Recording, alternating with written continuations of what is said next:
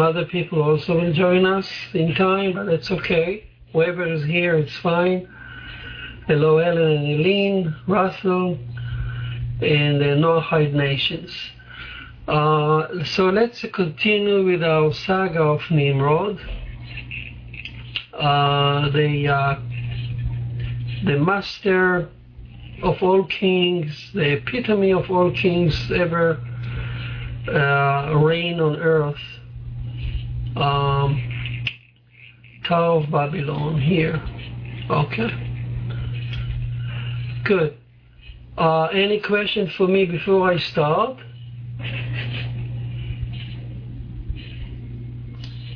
Do you hear me well, first of all?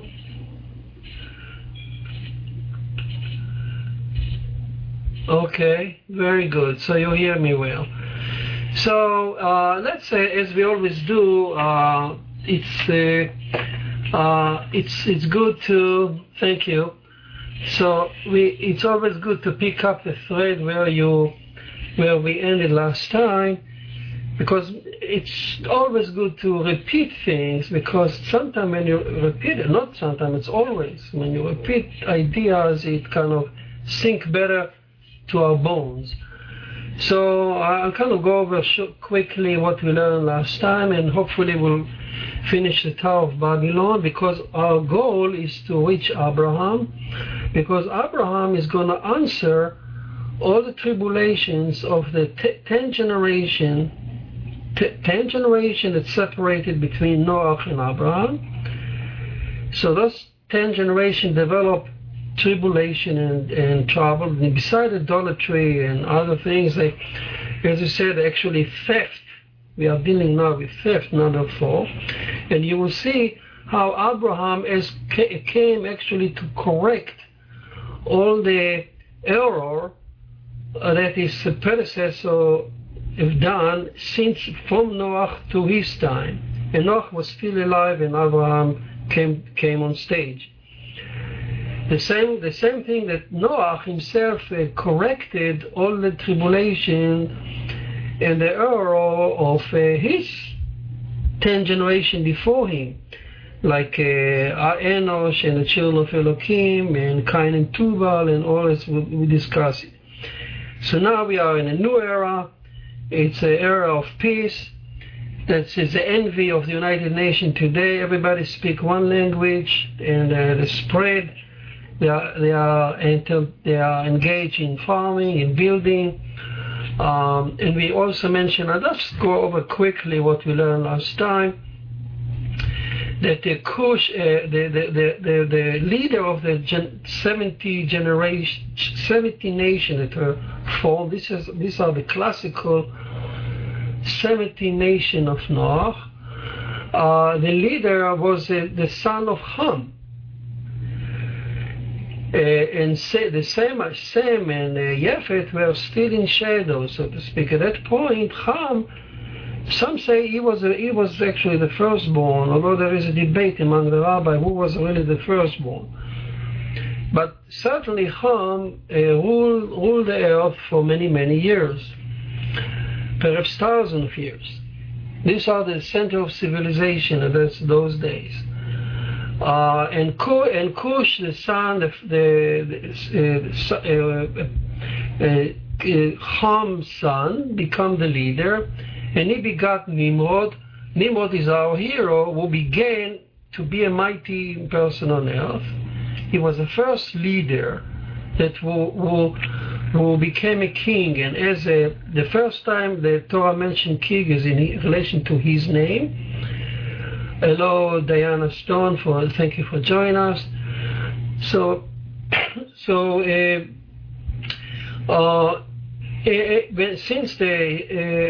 he is the first king, the Torah called him a king, so we can find everything you want to know about kingship here. All sort of democracy versus tyranny and corporation and human individualism against corporation. Everything is here in our story. That's the power of the Torah.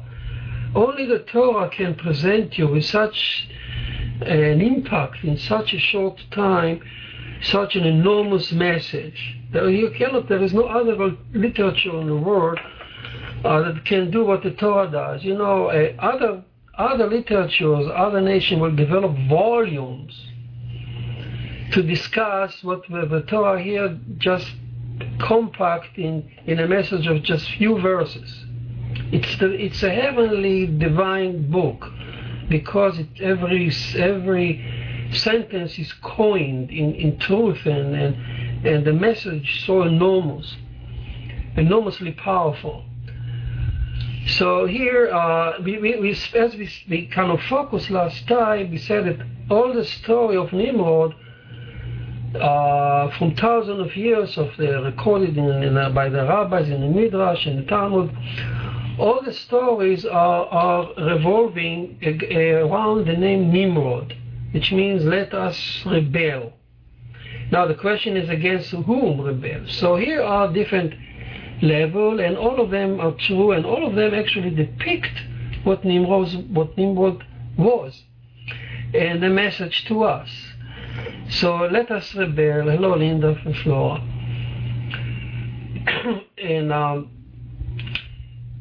And Dale and Catherine. So we said the first thing we discussed last time, we just now go over quickly what we learned last time and then continue. So the first explanation we said, if you remember, Nimrod let us rebel against tradition because as a prince, Nimrod didn't comply with what society demanded from him. He did not practice weaponry. He didn't go to hunting like his friend, and this caused his father a lot of headache. And here the Torah says that Nimrod was a hunter before Hashem, because he hunted not by arrow and sword. He didn't kill the animal, but he hunted them by mouth. So how did he learn to speak to the animal by mouth? We discussed it last time. You remember Cush fear, his father fear. He discussed it with Noach. Noach and Namach gave him the dress, miraculous dress, which enabled him to anyone to speak who is qualified to speak with the animal. Nimrod, the beautiful boy, the black-skinned boy, Cush means black. So Nimrod see the earth from above. That explain later on how he came to the idea of the tower that will reach the sky, because he wanted everyone to see what he saw. As a master of communication, that's how he enticed people to build the tower. He said, I know what's up there. I want you to see the same. So Nimrod flew over earth using Adam's miraculous dress, and he learned to speak with the animal. That's how he became the king of the animal. And I remember as I was a child, when I learned those stories, and I was so fascinated by this, and myself I'm talking now, about Nimrod riding a lion, and this is, as a child, of course, this kind of lighten up your imagination. I was fascinated with the story, but as I grew up, I learned that actually the rest of the story is even more fascinating. Because as a child, that's what you catch, but as you grow up, you understand that how the Nimrod developed into a king is even more fascinating, and how he developed from democracy to tyranny. And now we come to remember we talked about the next meaning of Nimrod, rebel. So he rebel against your father, and he also, the hunter, the word hunter before Hashem refer not only his capacity to hunt animal, but he hunted people by his mouth.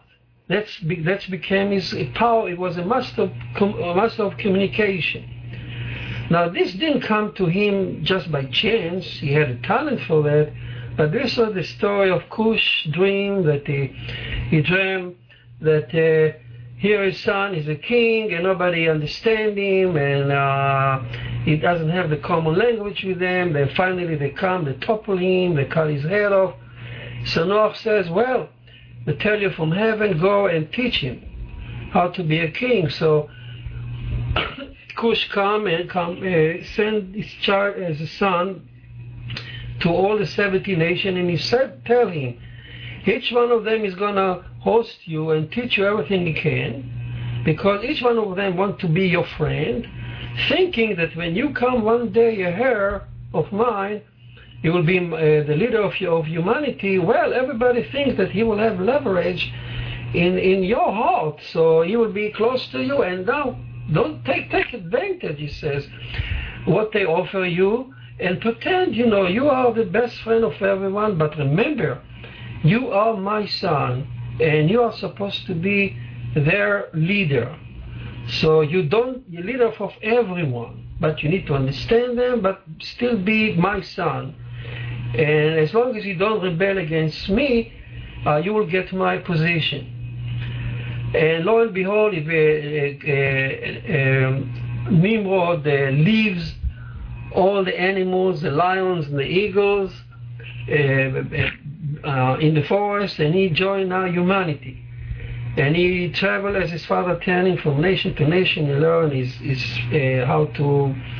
They all had common language. They all had one language at that time, possibly Hebrew or ancient Hebrew. But the point is that he learned the secret, the nuances of each, not only each nation or in each family each family of the 70 nations, but almost every individual, so to speak. He learned what this tribe want, what this family want, and their local problems. So he was absorbing all that. He had an enormous talent to absorb all this information. And indeed, as his father predicted, every one of them thought that, oh, Nimrod is my fellow, he's my king, he is my pair. So many times they even talked to him. He said, well, you know, let's go I will help you topple your father, and you will be our leader. We don't need the old man anymore. You will be each one thinking, of course, that by doing that he will have enormous leverage in Nimrod's heart. But that's what the source of the name Nimrod. Let us rebel against your father. And Nimrod says no. Of course, he kept it in his heart. He pretended to be a friend of everyone, but he returned home, and his father knew that he was loyal to him. So when he returned home to the city, or the city of actually, they call it Babylon. Not Babylon, but Babylon is a tower. But the Torah says his first city, we'll see in a minute what was the name of the city. Sami Nakad Shumer. Here it says, and the beginning of his kingdom was Babel, and Erech and Akkad and Calais in the land of Shinar. This is today Iraq. So that's what it's not far from the Kush mountain, which is the Caspian Sea, there in the north of Afghanistan and so on. This is the area that Cush dwell and his children dwell. So he returned to the city, and his father come out with kiss him on his head. He says, well, you know, you withstood all the tribulation and trial, and anyone want to entice you to their side, but you remember all the time that you are my child. You prove yourself to be loyal. You be a good leader. Now it's your time to rule. So he took his crown, so to speak. He gave it on Nimrod, and Nimrod became the first king in the sense that he knew how to speak to people. Kingship in the Torah is not a scepter. It's not a sword. It's not even a crown. Kingship is to know how to speak. In Kabbalah, for instance, the mouth is the vehicle of kingship, and that's come from here actually. The power the power of Nimrod was not a sword. Remember, he never even learned how to draw a sword or to shoot an arrow. This was not a time for war. He had no one threatening his borders. The power was based solely on conversation, of consultation, of communication. So he knew now how to speak and how to understand even the hidden secret of everyone. So whoever came to his palace, so to speak, the person could feel, okay, this is my place, this is my king. And as soon as he conversed with Nimrod understood immediately what he wanted, and he promised him, he provided. So Nimrod became the king who listened and consulted. He was very successful in that. Not only he listened and consulted, but he learned how to provide it. Everyone he gave whatever he wished. He knew how to manipulate, how to move things around and to make everybody happy. Even the secret wishes. And everyone felt that this is my king, my special king. So Nimrod, the master of communication, this is now he developed. This is now the time when individualism is really at its apex. I mean, everybody is on a farm. Everybody cherishes his own place. He has a personal contact to the king and who understand him. This is United Nations dream fulfilled. In fact, I put here in bracket American early experience, the Wild West, extreme individualism. You know, everyone got his farm, and we cherish individualism. Now so here is the first phase of Nimrod as a democratic, ultra-democratic ruler who was successful to be such an effective ruler just by listening, understanding, and providing whatever people want, however they can. And people understood him. Even if he says no, they still understood him because they believe in him. Now the Torah says these are the family of Noah and the generations, so they moved. And now we go to the second verse here. And the whole earth was one language. We spoke about it. This peace on earth. And it came to pass in the journey from the east, and they found a plain in the land of Shinar as they dwelled from the mountain of Cush, from the east of the Caspian mountain. They came to Iraq, so to speak, or Persia. They came to Iraq. This is a fertile land, and they built the first civilization with bricks. And they say to one another, come, let us make brick and burn for a fire.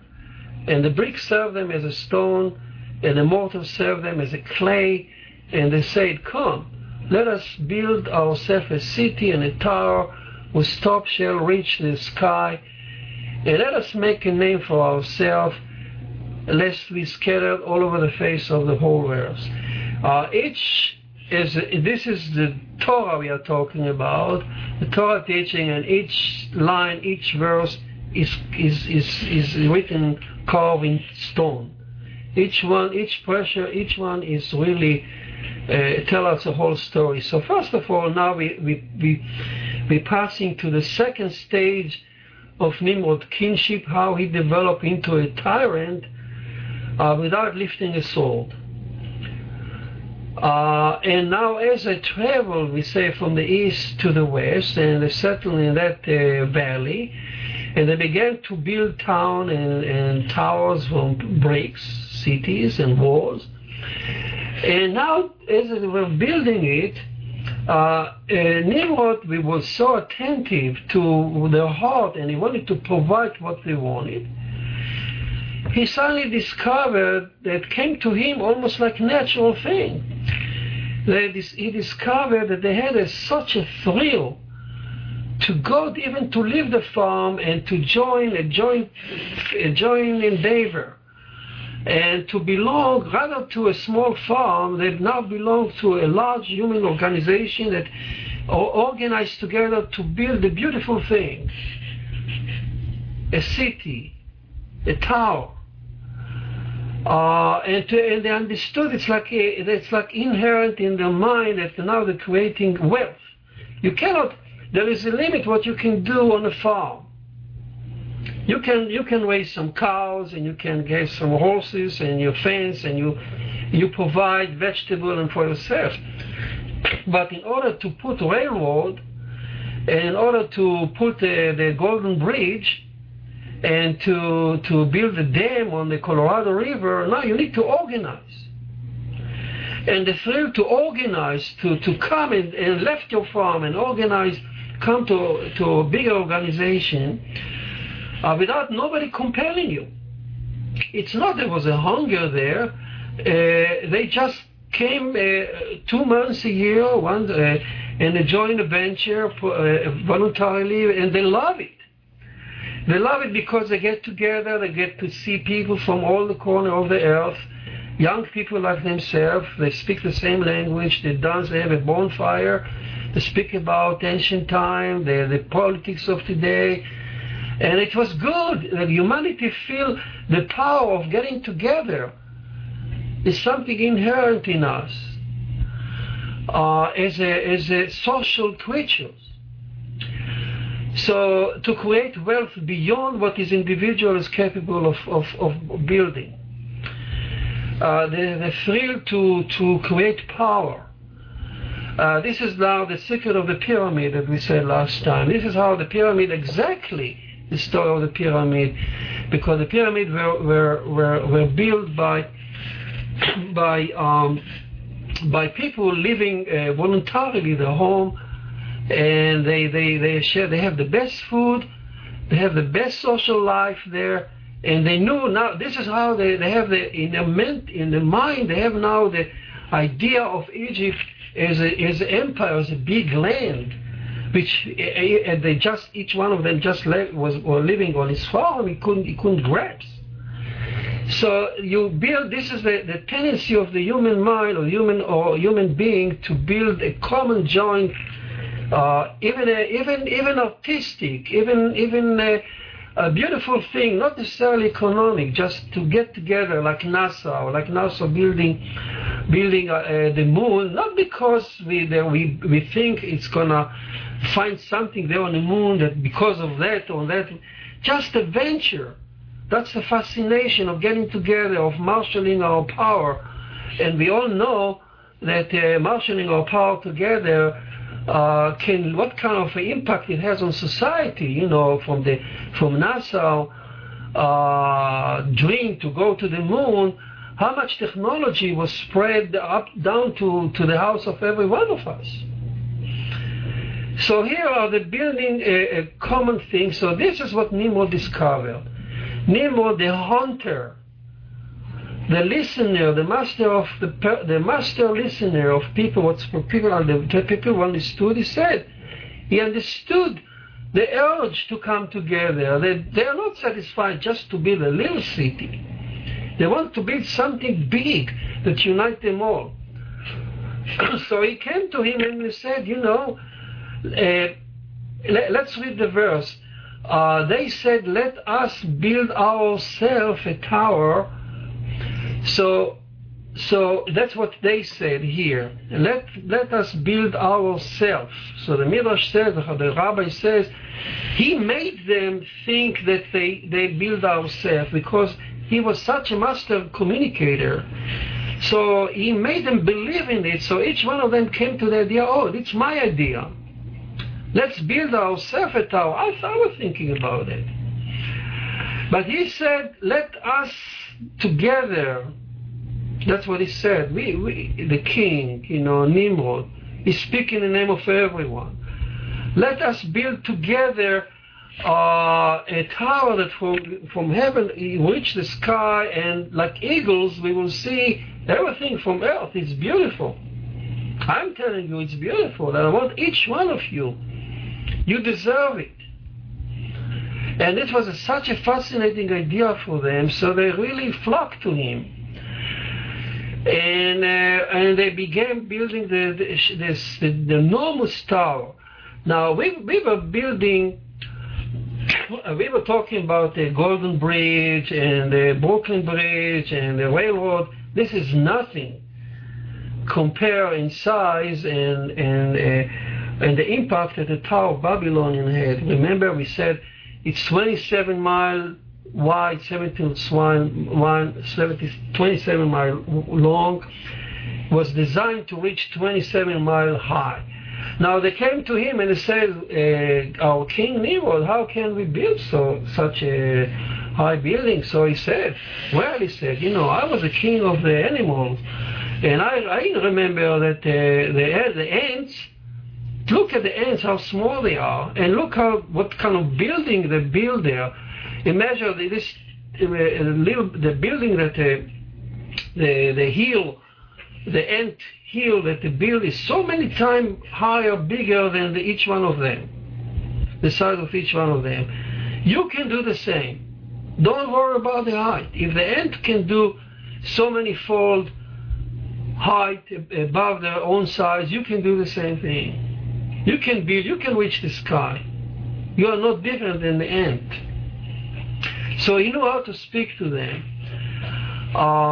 And it captured their imagination, because this is what they longed to.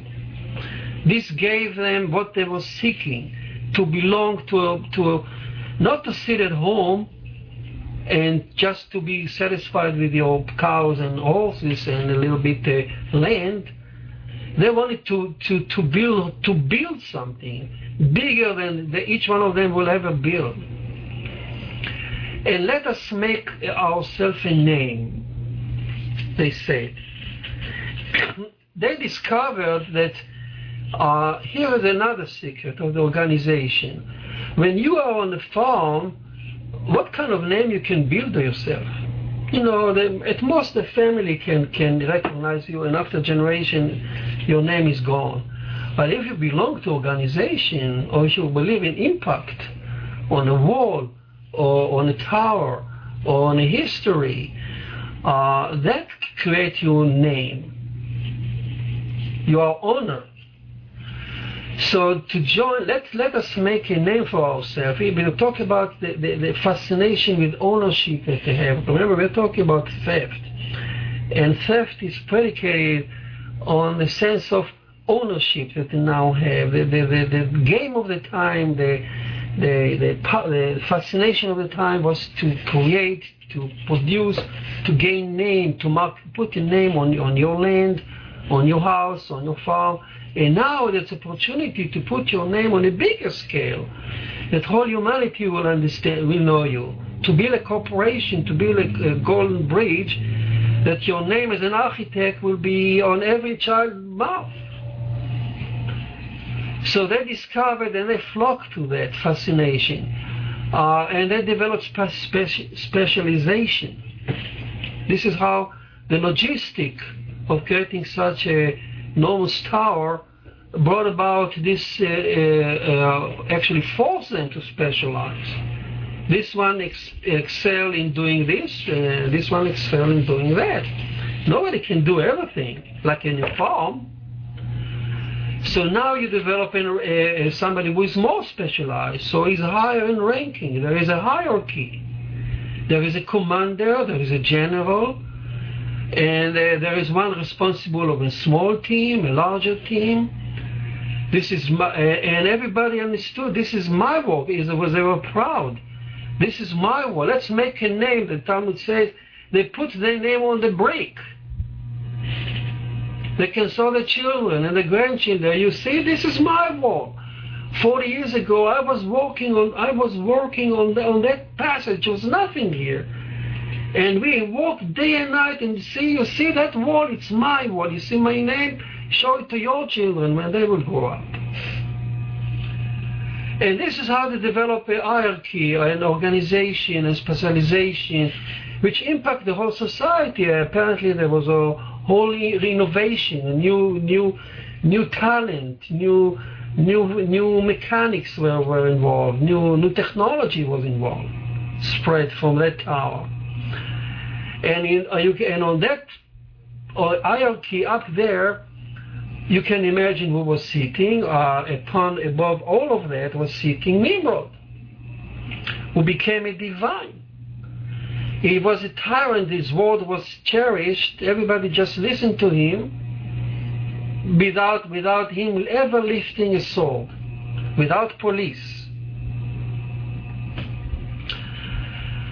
So here is a fascinating story how from kingship, if you miss that point, you miss the whole story. The Torah tells you here how from kingship, from democratic kingship, you can easily go to tyranny. And you say, nothing, what's wrong with it? Why not? Of course, if we need to build organization, if we are destined to build the Brooklyn Bridge and the Golden Bridge and the dam on the Colorado River, and we need to organize ourselves, so we need such a military structure. We need such a tyranny, so what's wrong with it? And that's really the crux of the whole story here. If you miss that, you miss the whole story of Nimrod and the whole message of the Torah. So where is the line? We need that. We cannot live without being organized. We cannot, a person for himself will do nothing. I need my rabbi, I need my doctor, I need my farmer. I cannot live by myself on a farm. I cannot be a medical doctor and a rabbi for myself. And so on, and each one of them needs to specialize in something. So where is the secret? So where is this? On the other hand, the Torah wants us to be a democracy. Kingship is speaking and consulting. Because this is what Elohim did. You remember Elohim, when he created man, before I answer that, so Elohim, remember Elohim was a tyrant. For 6 days, he just gave orders. He was a tyrant, and then he was after when he said, "Let us turn around." And before he made us, he said, "Let us make Adam." He talked to Hashem, to Yud-Heh-Vav-Keh.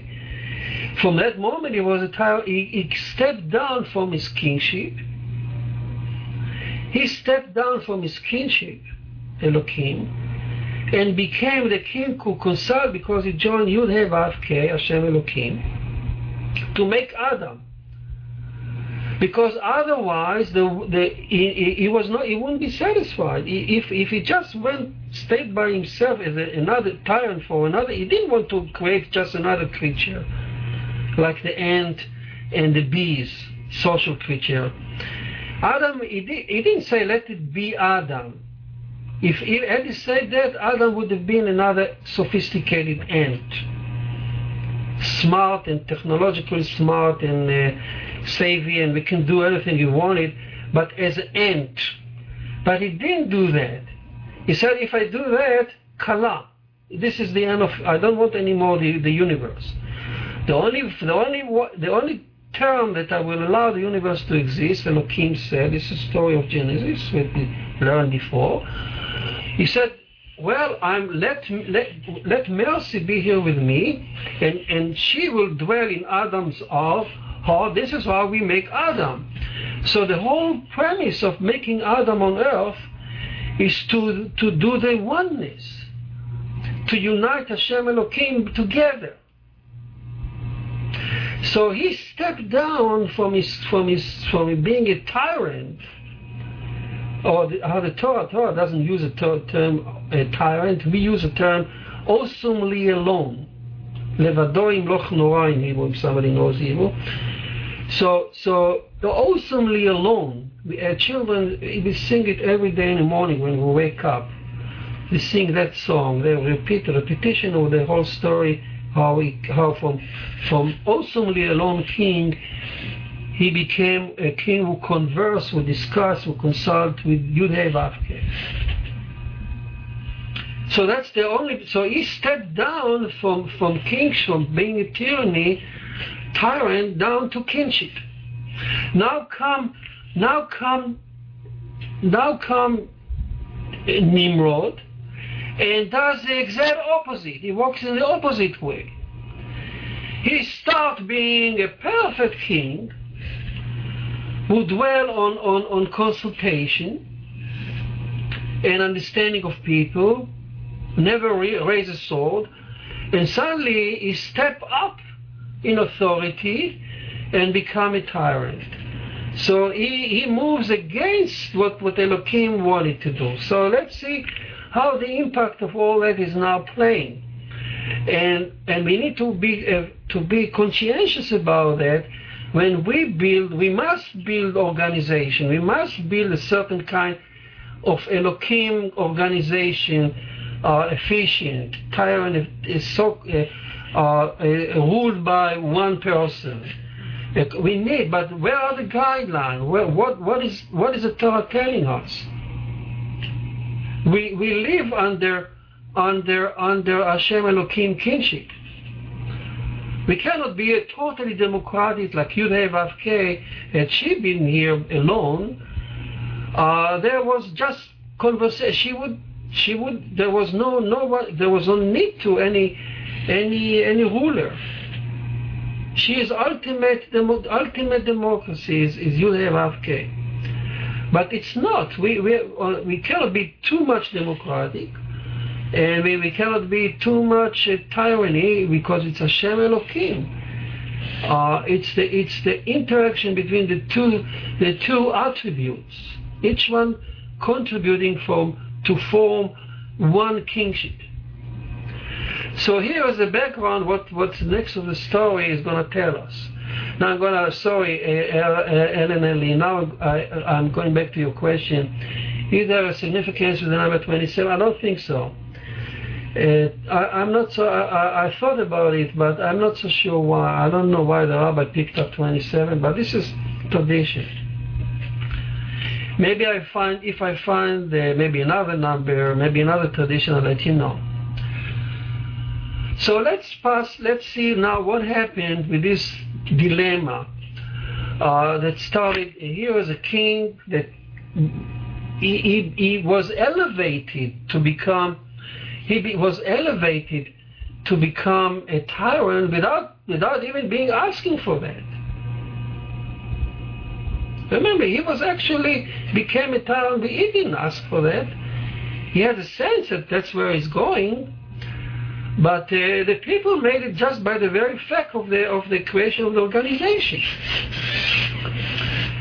So now, we should recognize that the Babylonian Tower took many generations. So it was like a whole culture. Vocation passed from father to son, and we mentioned the pyramid.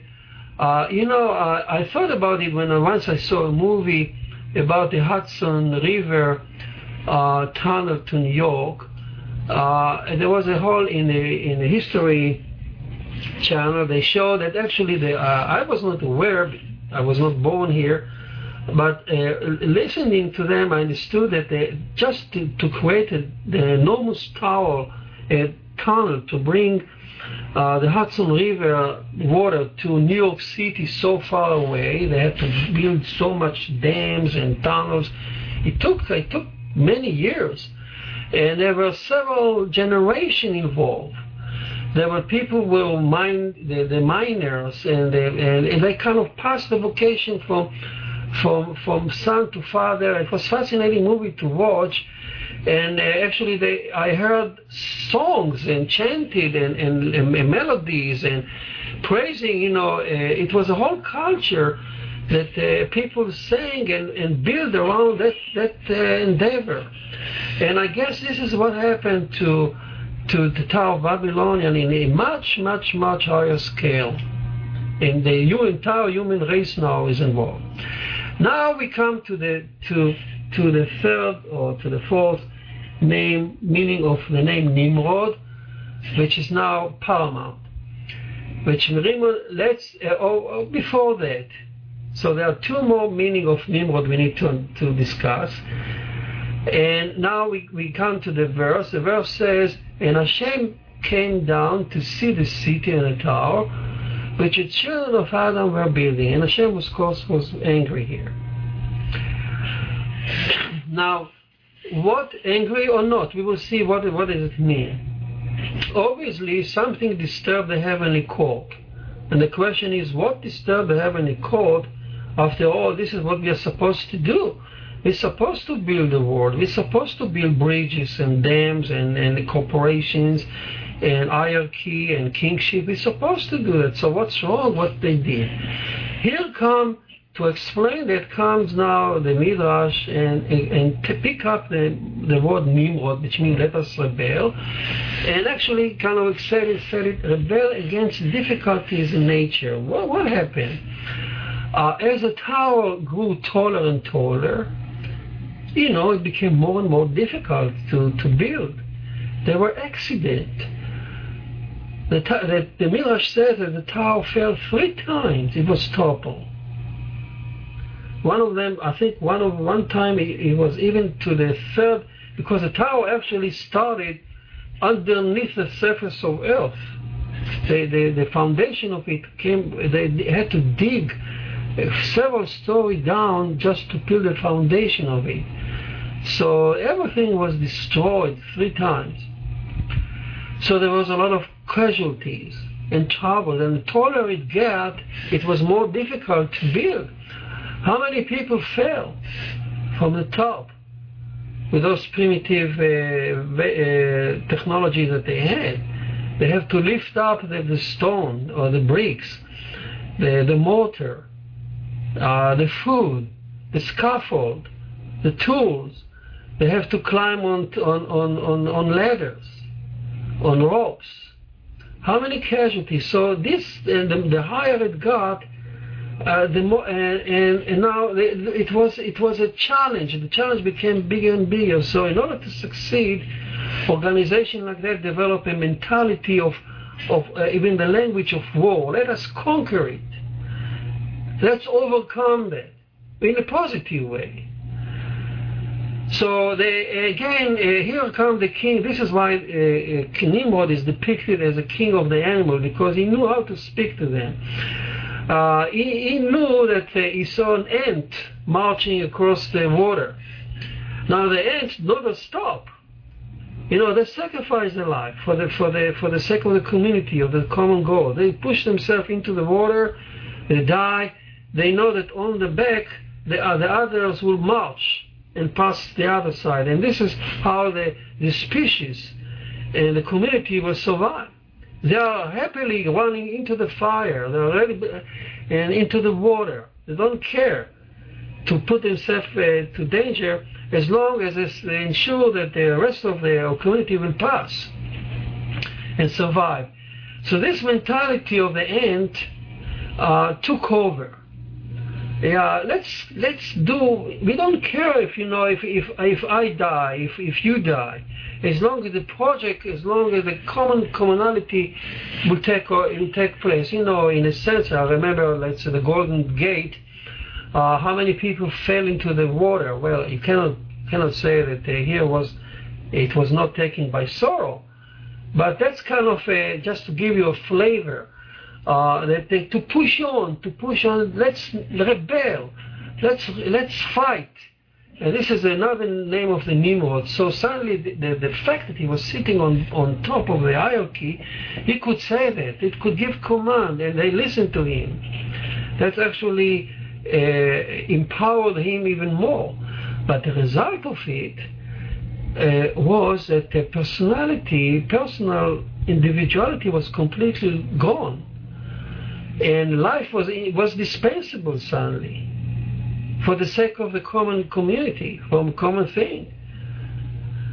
So, for instance, the Midrash says if a brick fell down from the 20th floor with the person holding it, so the whole community cried for the brick. How long will it take us now to make another brick and to bring it to the 20th floor? And they cried for the brick, but they didn't pay attention to the person who was lying there in pain. So they became cruel. They became hardened. They became like ants. And the organization became supreme, the individuality was lost, and they became like really ants crossing the river of water. And now we understand what made Hashem angry. So when you do that, and you suddenly the individuality, or you don't pay attention to the soul of the individuality, you're cruel. Well, there is one attribute of the Creator will be angry, and that's the merciful one. So that's why she came down to see what happened here. And that's actually what happened to big organization. When they look at the bottom line, they don't care if they fire people, as long as the stockholder will be happy. Well, that's a jungle, we need to leave, otherwise we'll die too. That's true. We live in a jungle like animals. That's what they say, the corporation. But what the Torah says, if you live like a jungle animal, you are like ants. Well, that's nice, you will be successful. I guarantee you will be successful economically, but you will anger somebody up there. And who is that? Here is Hashem coming down and say, behold, the people is one, and they have all one language, and this is they begin to do, and now nothing will withhold them from them. If they follow that route, indeed, they will be successful. They will build a beautiful tower, but the price will be in compassion to the individual, which they have. Nothing will stop them from this scheme to do. So Hashem says, come. Hashem says, as an opposite to them, they say, come, let us build a town hub. He says, come, let's go down. To whom he was saying? He was saying to the heavenly court. We'll see in a minute what does it mean. So you see here that his response, Hashem response, is exactly the opposite of what, or according to what they said. And let's see the secret of what does it mean.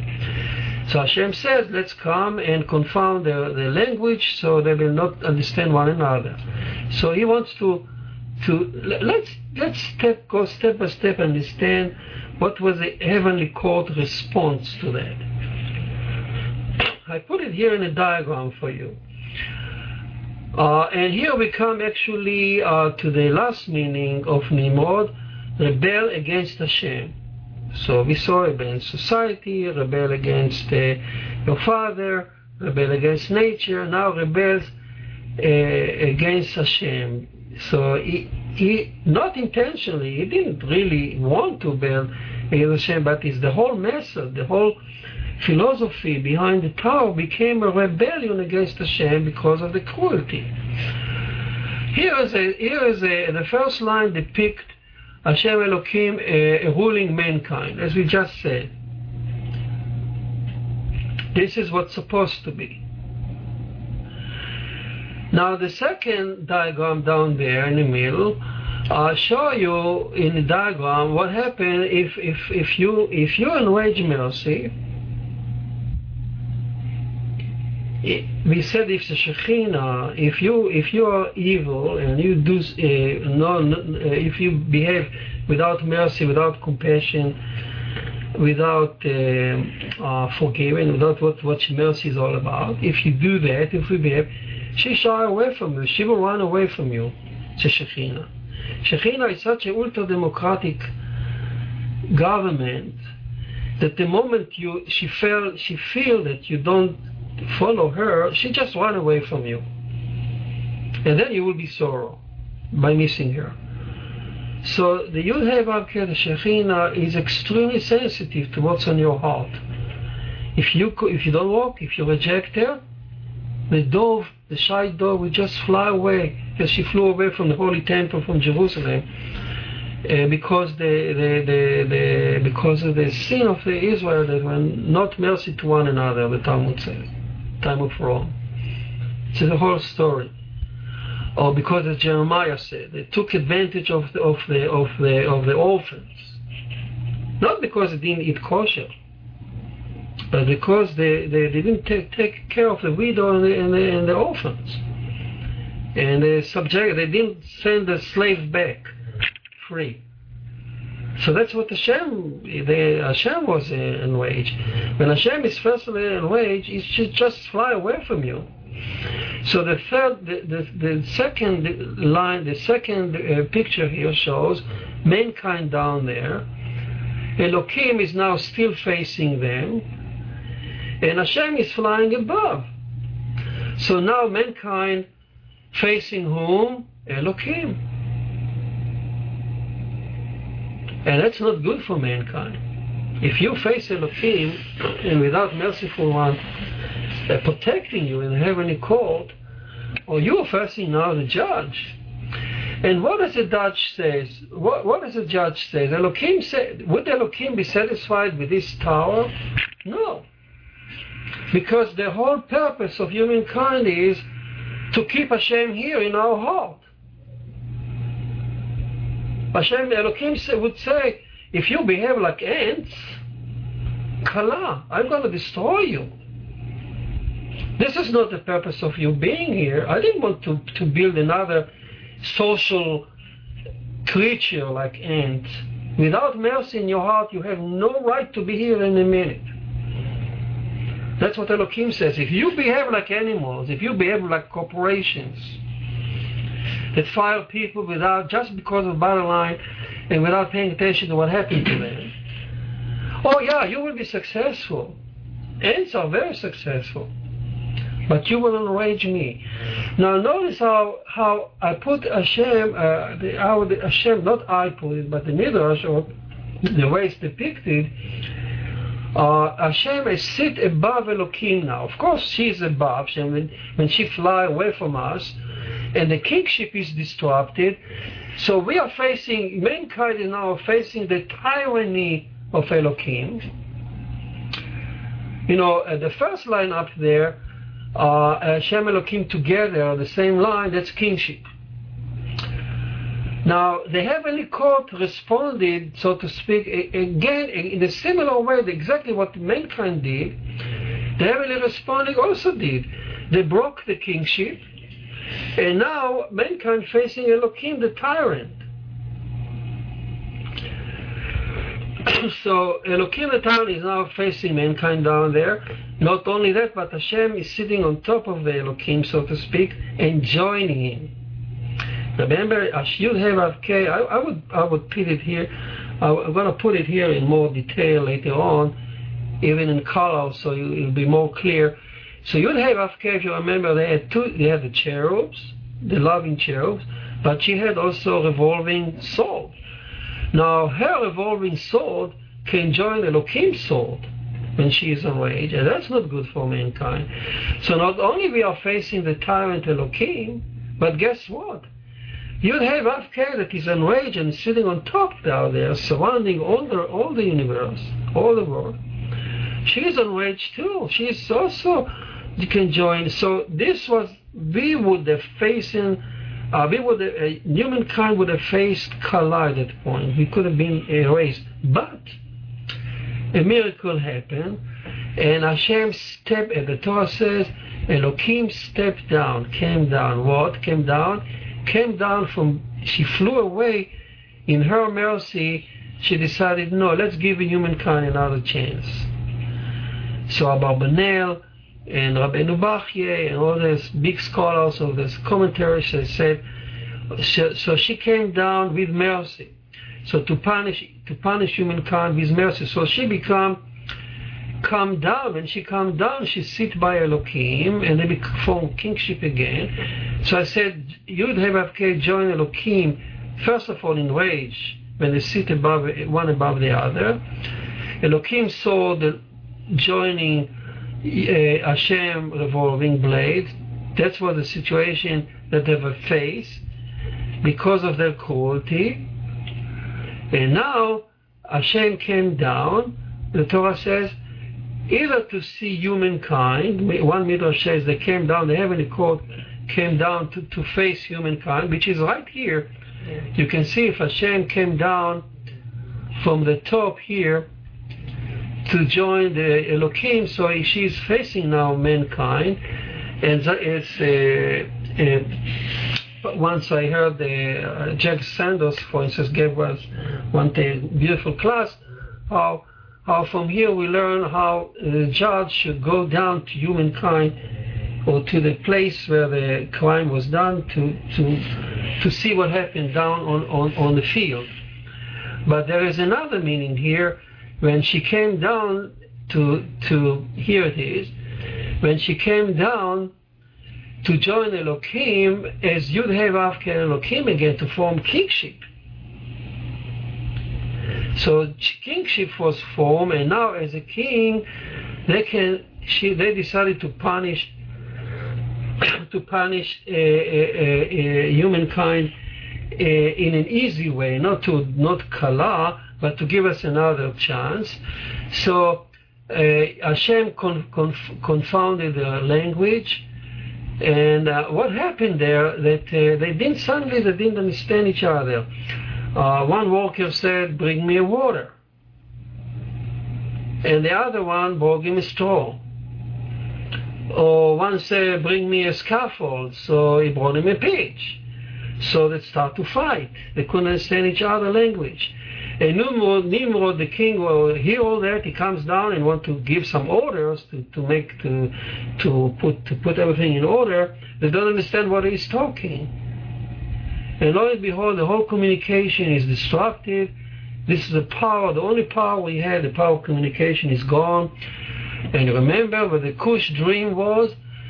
Cush dreamed that one day his son will sit there and nobody will understand him. That's what will happen. I don't think that the Midrash doesn't say that they really cut his head off, but it says, the Torah says, Hashem scattered them abroad from there, from the face of the earth, and they ceased to build a city. Therefore, it's a name called Babel. Babel means a salad, like a mixture, because Hashem did there confound the language of all the earth, and from thence did Hashem scatter them abroad face of the whole earth. So here is the beginning of the nations that don't understand the languages of each other. And now the brotherhood, the one language is gone. Now is a new era start. With this, if you don't understand your brother, there is a fighting, there is an empire now forming. You don't recognize so much the right of your neighbor to live. And this is now a whole new era evolved, and this is the background upon which Abraham is going to come. So here, this is to tell us what happened next in Abraham. What is Abraham came to correct?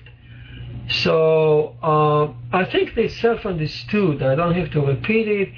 The story is so deep and profound and speak to us today. The message is very clear where we have to go. Yeah, we need cooperation, we need to commonality, we need to create to go to the moon and to create the organization, but we should never act like ants. We are not in the jungle. If we are in the jungle, if we create monsters that act like animals in the jungles, and life becomes dispensable, we will arrange both the Elohim, because Elohim didn't put us on earth to do that, and certainly will arrange the Yud Hey Vav Kei, which will certainly be arranged. And well, we'll come to the story of Sodom and Gomorrah. We'll see what happened when Hashem is enraged. Here Hashem gave up, so to speak. He gave us another. He punished them, but in mercy, as the Abarbanel says. Well, the next story, when Hashem will come down, He will come down to Sodom and Gomorrah, and there is no mercy there. All right. Any question for me today? Remember, we talk about theft. We continue with the talk with the number 4 Noahide commandment. Any question for me?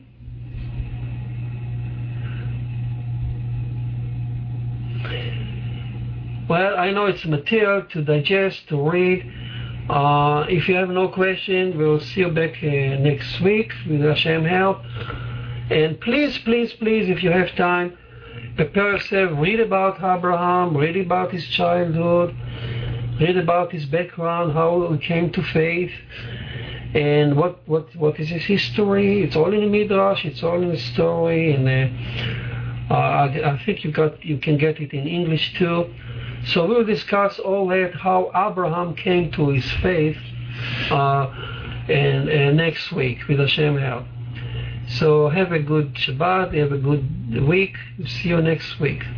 Bye.